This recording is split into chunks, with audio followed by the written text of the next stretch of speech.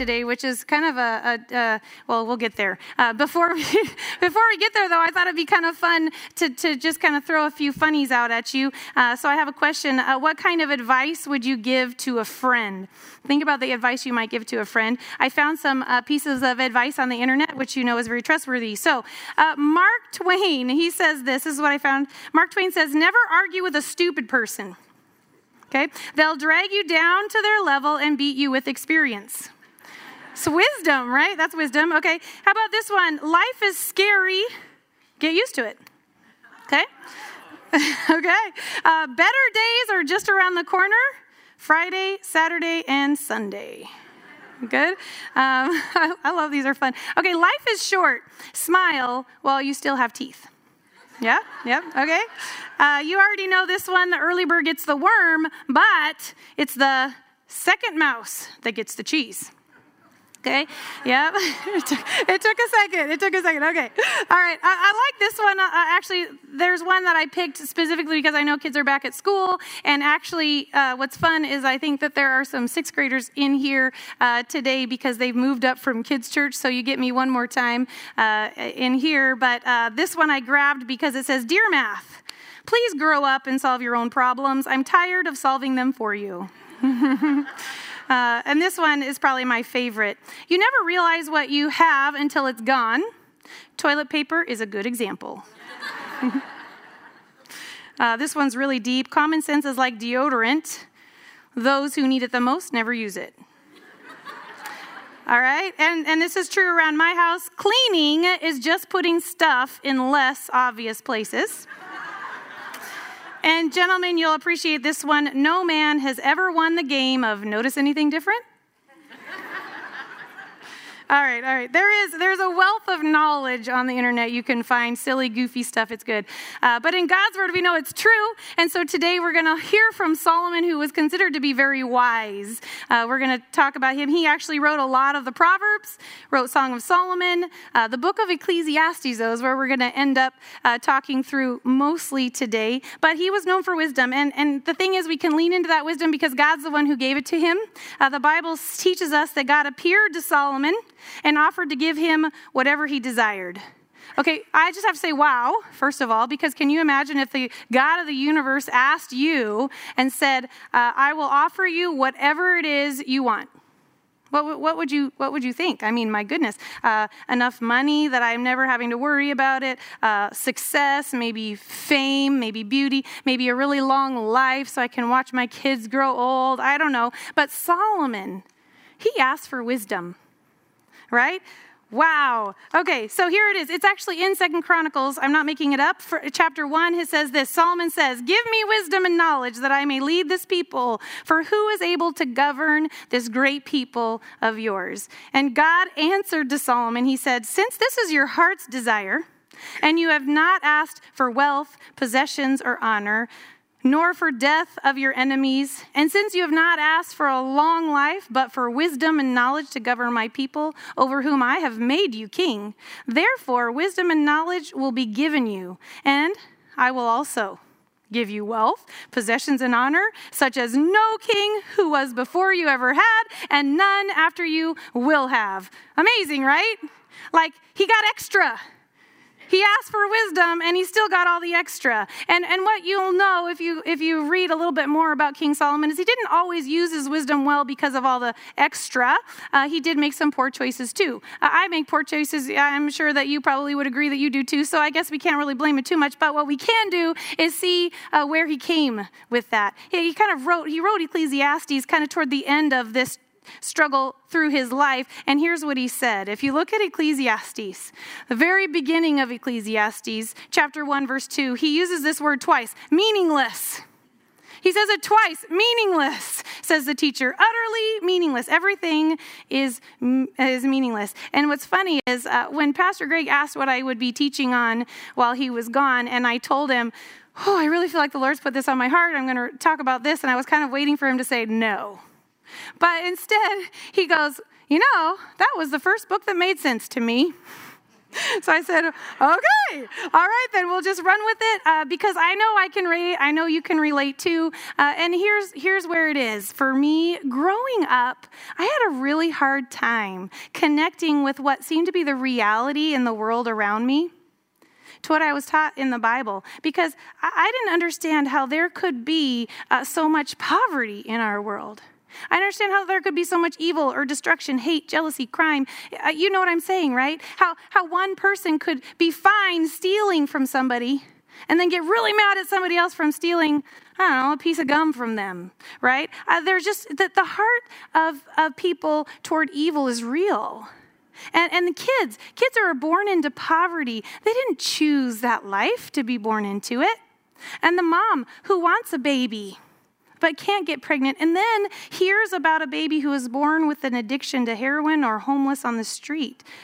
And here my Bible teaches me that God loves all people and that he created this world. And what that means to me is that he created both those born into poverty and those born into prosperity. He created those people who do evil and those who do good. And then I read in this book of Ecclesiastes, meaningless, Solomon cries out. He even says, chasing after the wind. And everything around me suddenly made sense. Because it spoke to my common experience, right? I was thinking, what is the point? Now, obviously, I wouldn't be standing here today if that was the end of the story. So please, hold on, because there's so much more. But I want to pause here for a minute, because in my mind as a child, I was like, man, consider those who are healthy and those who are sick. Those who are wealthy and those who are poor. Gender differences, the color of our skin, intelligence, metabolism, you name it. As a child, I said, man, does God love one more than the other? And the answer, of course, is no. God's love is for all people. God loves you completely. He wants you to trust him no matter what your physical condition or situation that you're in. And the truth is, without the Spirit of God, life is, in fact, meaningless. And that's what Solomon is going to teach us today, what God wanted me to understand as a child. And what he's teaching us today as well is that the truths of the Bible are the same for me and for you and for the person who appears to be less fortunate and for the person who appears to have more. His love is the same for those who choose to follow him and those who choose to walk away from him. The same for those who are sick and those who are healthy. So my question that I have to start us off with today is would my faith in God be as strong if my situation were different? If my comforts were taken away? And this is really difficult, isn't it? Because the majority of the time, my needs are met.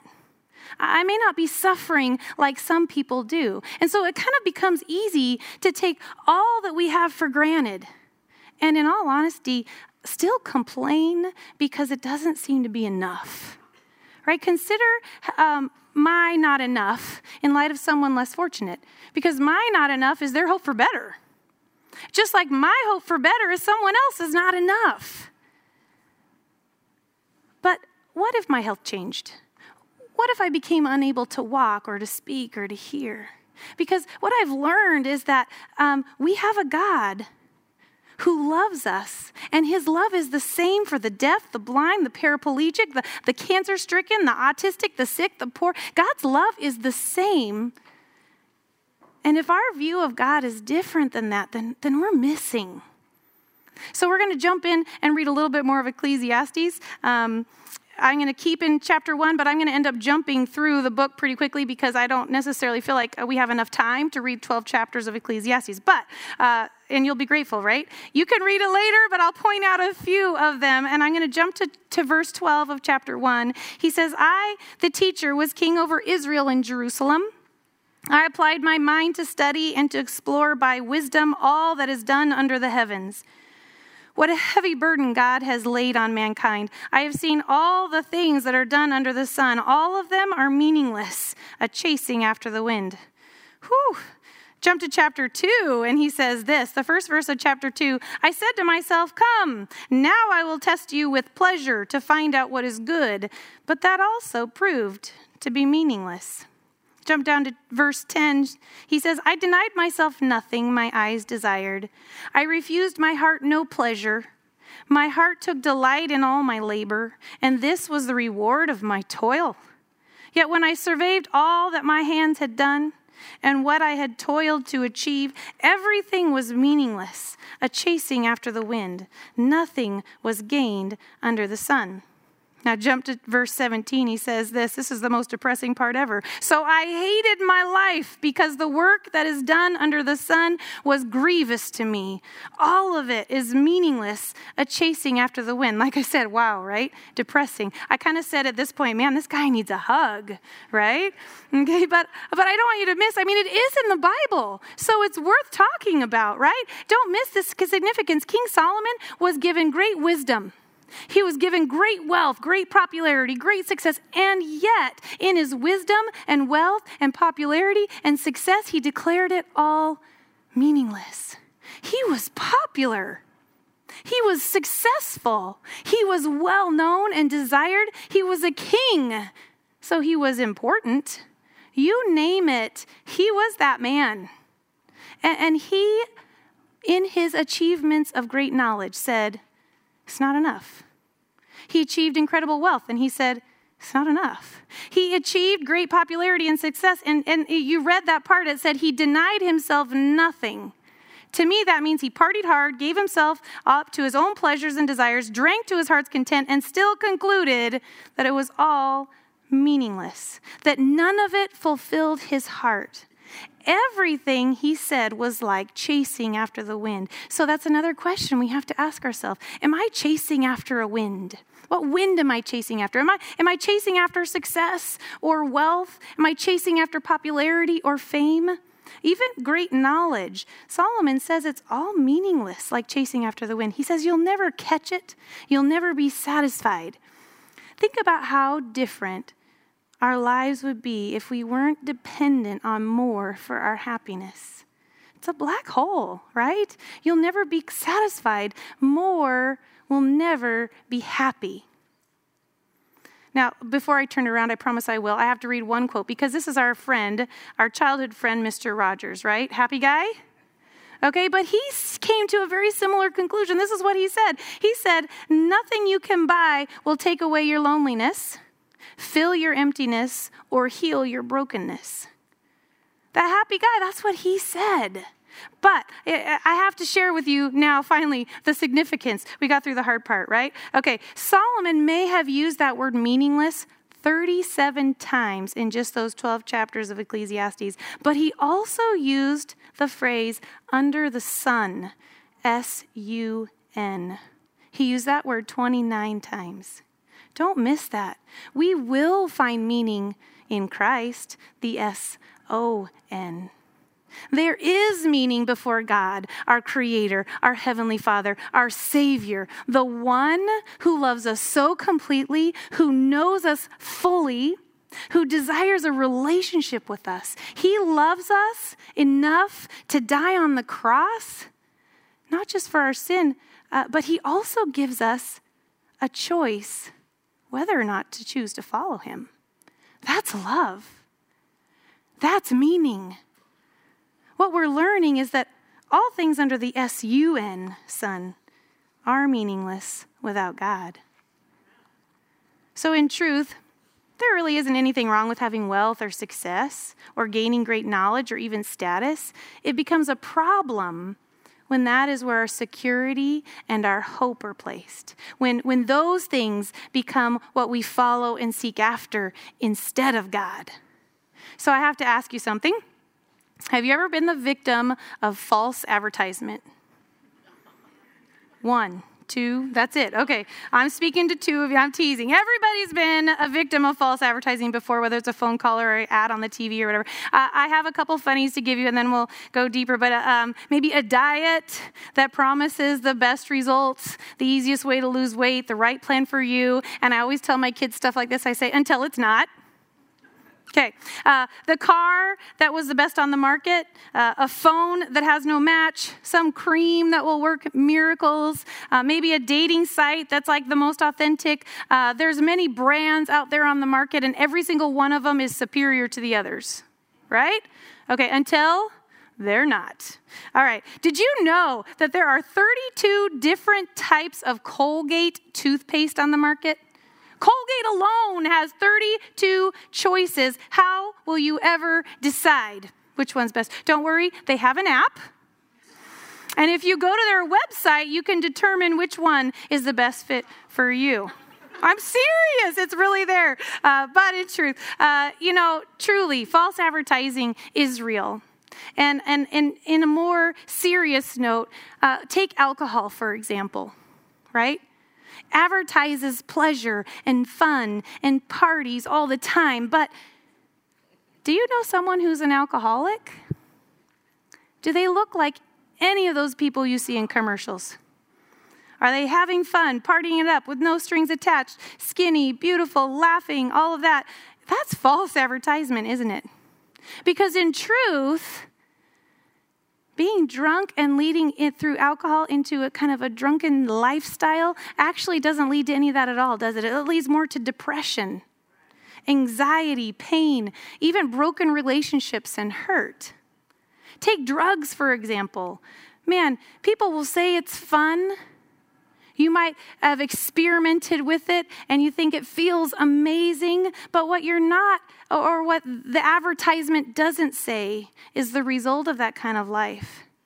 That maybe there might be this pleasure in the moment, but it leads to pain, to regret or embarrassment, to frustration, and an addiction cycle that you'll feel powerless to end. I have to use this one too because all my sixth graders are here. They used to be fifth graders, now they're sixth graders, so I apologize. But what about casual sex? Right? It's a claim to be the most amazing thing. It's totally fun and awesome, right? Pleasure for a moment. But you know the truth. The truth is, it brings shame. The truth is, it brings disappointment, maybe a sense of worthlessness or loneliness, or there's a lot of gossip around that. Maybe even drama, right? Take lying, for example. Sometimes it seems a lot easier just to tell a lie. And maybe it's even kind of fun to get away with it. But does it ever end well? No. Think about stealing or greed, selfishness, social pressures. All the social pressures, it's all the same, right?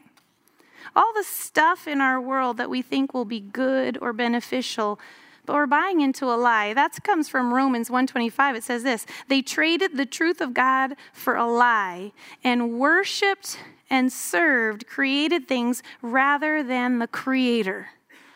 Those words are very purposeful. Worshiped and served. That's what's happening when we choose those other paths.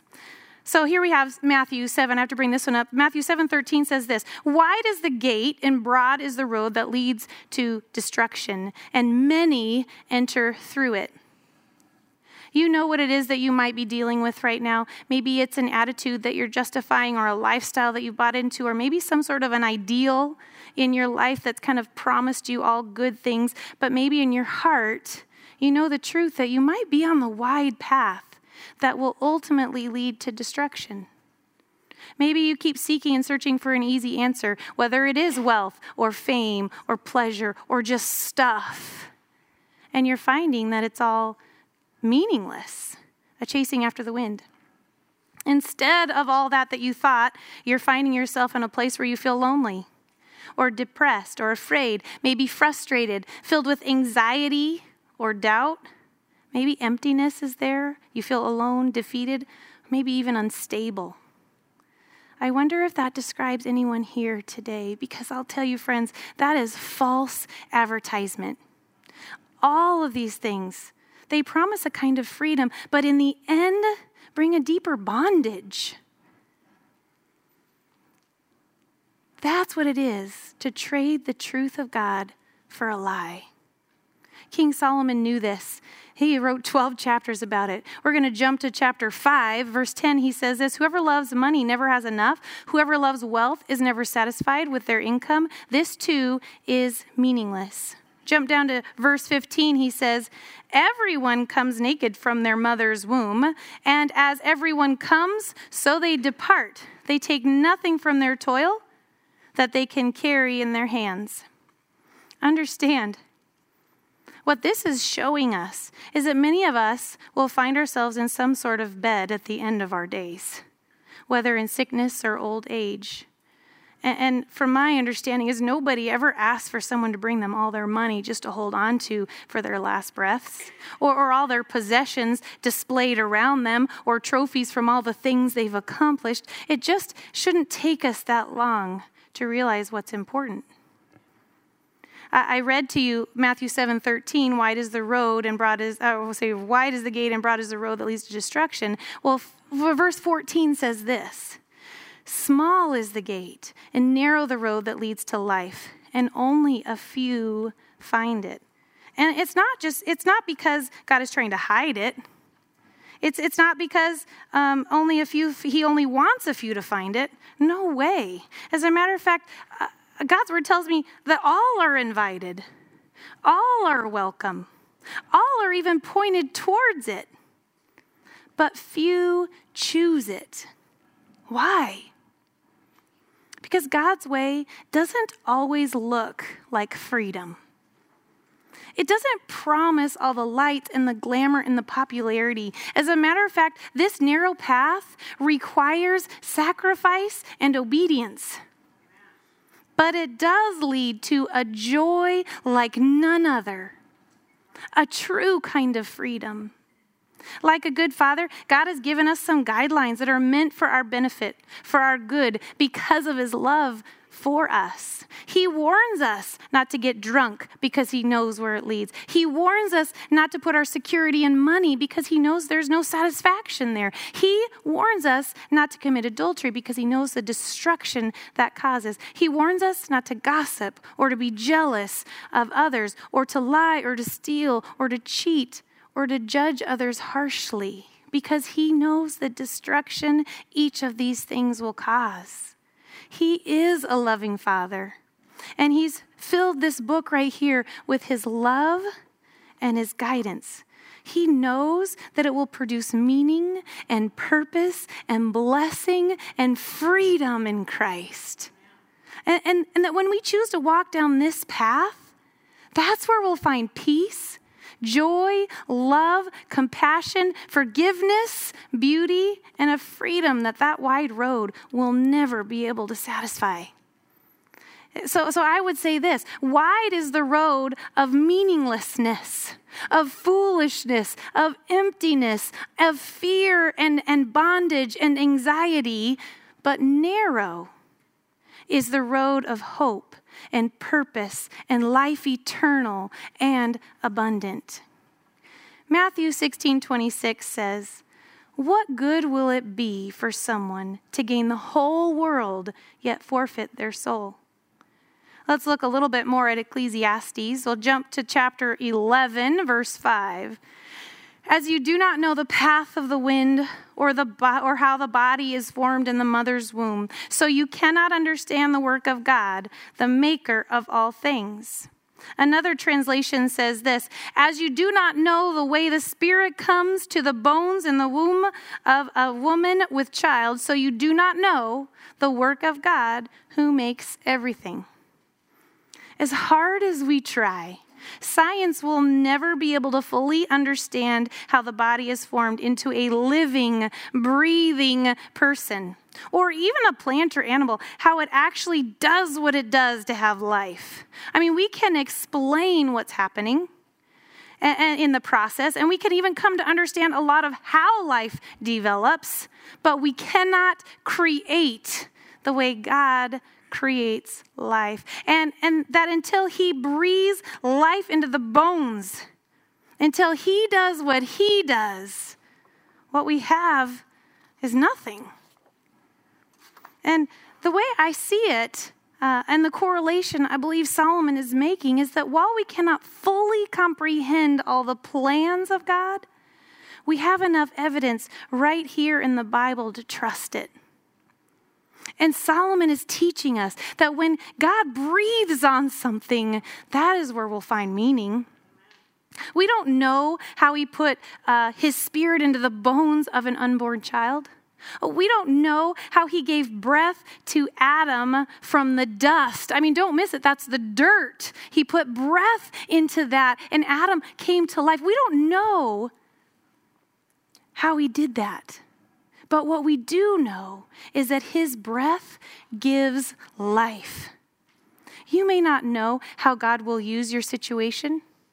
I don't know how God's going to use this message. But what I do know is that if he doesn't breathe on it, it will amount to nothing. That if he doesn't bring this message to life, it's meaningless. That if we don't turn our hearts toward him with everything that we do, it's meaningless. I mean, ask God. This is my challenge to you. Ask him to breathe on your life. And then trust that he's going to do a mighty work through you in whatever your circumstance is. We may not know all of the why questions around us, but we can trust in the Maker, our Creator. Look at chapter 12 of Ecclesiastes, the very end there, verse 13, he says, the conclusion of the matter. He says, fear God and keep his commandments, for this is the duty of all mankind. And he doesn't mean fear like afraid. He means fear like revere, in awe, with the understanding that his ways are higher than your ways and his thoughts are higher than yours. And so his commands are there to protect you, to give you a different kind of freedom, not false advertisement or meaninglessness. Think about it. For a child, there is so much more freedom when they're playing in the yard with the toys that were designed for him. But there is true danger right outside the fence where the cars are speeding by. So stay inside the fence. In reverence, obey your Heavenly Father because his boundaries are for your protection and joy. Here's one more application for us today. I'm going to kind of summarize a parable that Jesus taught. It comes from the book of Matthew, chapter 13. He tells a parable about a farmer who plants good seeds of wheat. And then while no one was looking, there's an enemy that plants weeds among the wheat. And when the farmer sees the weeds, he tells the workers to leave the weeds so that they won't risk pulling up the wheat in the process. And what I love about that parable is the farmer says, let both grow together until the harvest. And the harvest is like the end of the age. We're going to learn about that because this parable is actually a story that Jesus told to his people to help them understand the kingdom of heaven. And I'm going to read right from, starting at verse 37, I'm actually going to read what the parable means so that we can take an application from it. But this is Jesus explained the parable. The one who sowed the good seed is the Son of Man. That's Jesus. The field is the world. The good seed stands for the people of the kingdom. The weeds are the people of the evil one. And the enemy who sows them is the devil. The harvest is the end of the age. And I read that because even though this parable specifically is talking about the world, people who follow God, people who don't, the kingdom of heaven. Even though that's what this is specifically about, this parable got me thinking, how does someone become a weed? Because the devil is the one planting the weeds, and we know that he cannot create people. So if the devil cannot create people, then the bad seed he is planting is in the heart of a grain of wheat. Right? Because God's the only one that can create. So if that's this is just my thinking. If God is creating and the devil is planting weeds, then that means that in my heart, I might have some weeds that are trying to choke out the wheat right here in my own heart. The same is true of the others around you. But what that means to me is this. One, there's always hope for the weeds. And two, I also need to be careful of the weeds trying to choke out my wheat. Let me explain a little bit. You know about seeds, they start very small, right? And it takes time for them to grow and then take root. So that means that the sin in our lives has some roots, right? The nasty things in our hearts actually started a long time ago. That means that the physical representation of our sin started in the heart and is now taking root among your wheat. Are you with me? All right, so, and if you want to see change, this is my challenge. If you want to see change, you have to give more focus to strengthening the wheat so that the weeds don't choke it out of you. And here's what I mean by that. Be present here among your church family. Serve together, pray together, read God's word together, worship together, join together, become a part of a grow group. I don't know, go to the women's events or the men's events. Get connected in your church. That's why I think it's amazing that we have people willing to lead those ministries, because there's so many ways for you to be connected. And that, when you're connected, it's going to be a lot harder for those weeds to grow. Right? As a matter of fact, it will strengthen the wheat in you. Right? All the negative stuff that we see has roots, and those roots started deep down inside, and those weeds, man, they're going to have a hard time growing when you're present in the house of God. So my challenge is surround yourself with the truths from God. Right? Another thought that I had about seeds is oftentimes, seeds will lay dormant for a season because they're multiplying under the surface. And there may be things that you're asking God to remove from your life. And maybe it's a sickness or a disease or some sort of adversity from someone else. And I'd say right here not to look at your neighbor.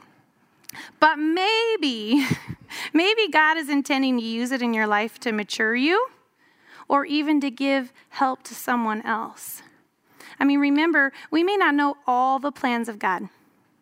But what looks like a nasty weed in your life might have some wheat laying dormant below it, just multiplying for the plans of God through you, waiting for an opportunity to spring up for the glory of God.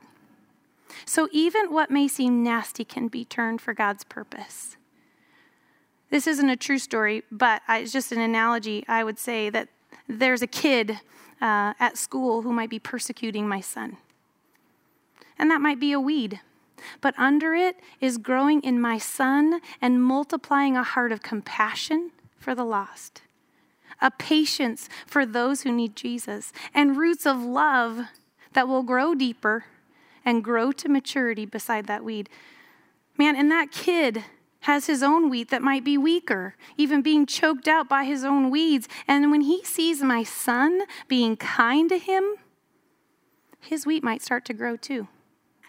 And then there's hope for change that begins right there by our own actions and how we interact with people on a daily basis.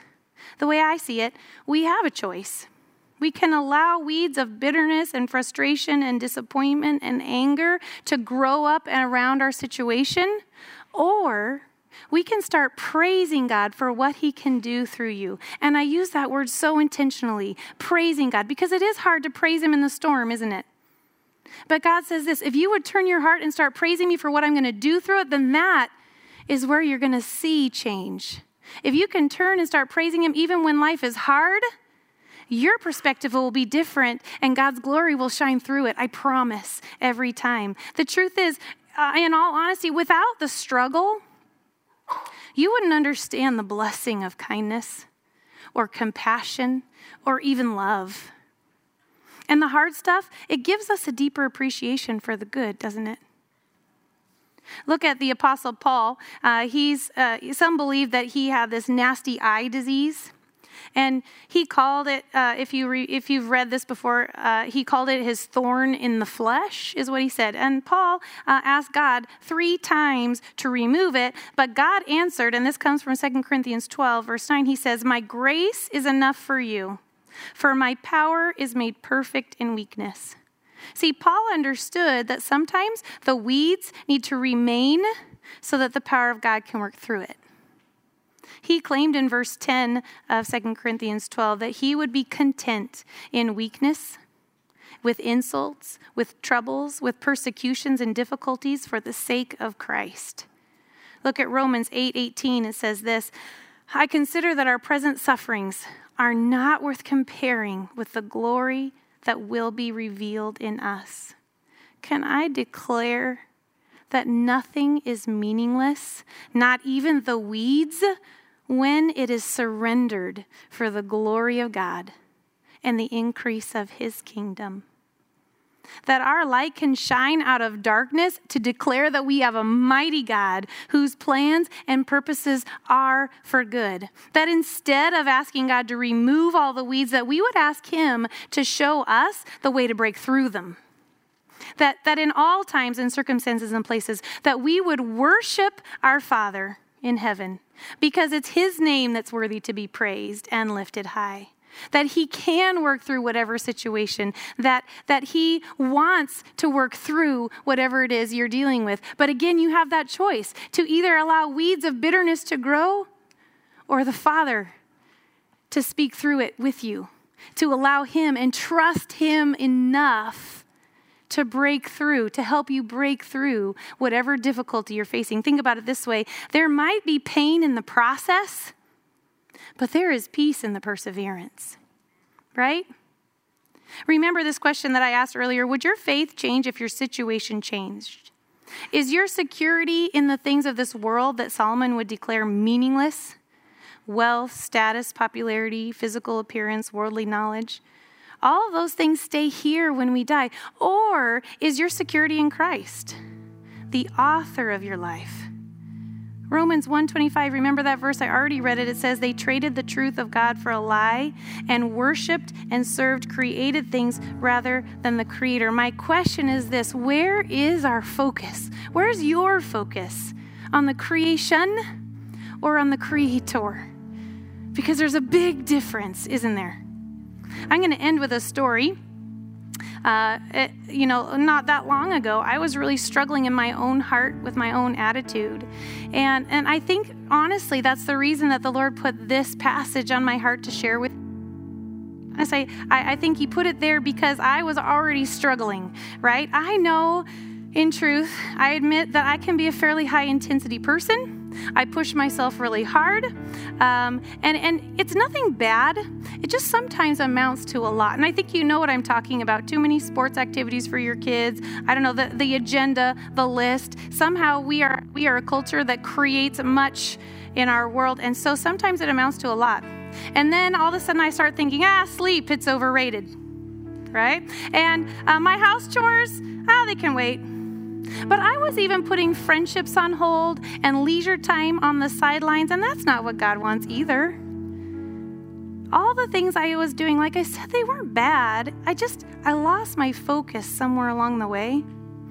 And since I have to admit, since I am getting a little older, my metabolism is a little harder to keep up with, okay? And there are pains, okay, I have never dealt with before. And if you're young, people told me this for a long time. Yeah, pains are real. And I did not believe them because my body felt fine. Okay, I'm getting older and the pains are really there. And I was having this trouble with my knee. And I would look at my kids running freely and I would think, it must be nice to run without pain. All right, and so then in that, to be honest, a little root of bitterness and frustration started to grow. Not because my kids could run. I love that they can run, but because my situation was not perfect. My situation wasn't the way I thought it should be. And so these things, this bitterness, this frustration just started to take seed. And then my job felt harder. And then my kids seemed to be testier. And my house, it wasn't cleaning itself. My laundry was not doing itself. And I could not add any more hours to the day for my friends and leisure activities. You get the idea. And I'll even say I broke my toe. Not even joking. I broke my toe at the end of all this. And I just hit this point where I was frustrated. I lost my focus. I was losing joy. Because I turned my heart towards stuff and my own expectation of what should be my perfect life, right? I started to get pretty cranky with other people. And that is when Jesus reminded me about the troubles in our world, about hardships around us, about life when it doesn't seem to be going the way I think it should. He says this in John chapter 16, verse 33. He says, I have told you these things so that in me you may have peace. That in this world, don't miss it, in this world you will have trouble. And he says this, he says, but take heart, I have overcome the world. Friends, Jesus wins. Like, I know the end of the story. And what I think is really awesome is I didn't pick the worship songs today. Pastor Weston picked that out all on his own, and yet they all speak exactly to this. There was one verse that said, I know how the story ends. And the story that no matter what, the end of the story will be the same because I've chosen to follow Jesus. And my challenge to you would be the same. Choose to follow Jesus because in it you know the end of the story, that we have an eternity with him that will never spoil, perish, or fade. Jesus wins. And it's funny how God teaches us, because when I finally sat on the floor and surrendered my heart, my health, my strength, and my time to Jesus, I found peace. When I stopped long enough to turn my heart toward heaven, I couldn't complain anymore. Not when I'm talking to Jesus, the one who sacrificed his life for me. And the truth is, my posture and my attitude are a whole lot different when I am worshiping my Creator. And I know you love an overcoming story, so just so you know, my knee is feeling better. I am back to running. My broken toe is healing, and things that part of things are better. But the truth is, not until I learned that lesson.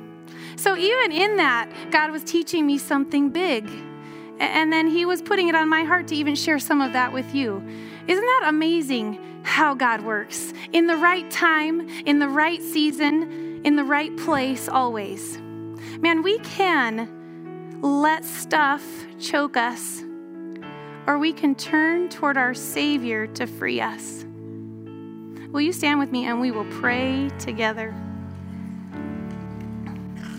While you're standing, I'm going to read one more verse because I think it's a really fabulous note. It comes from 1 Peter chapter 1, verses 3 and 4. He says this: "Praise be to the God and Father of our Lord Jesus Christ. In his great mercy, he has given us new birth into a living hope through the resurrection of Jesus Christ from the dead, and into an inheritance that will never perish, spoil, or fade. This inheritance is kept in heaven for you." And I'm going to pray for us really quick. Jesus, I thank you so much for what you teach us in your word.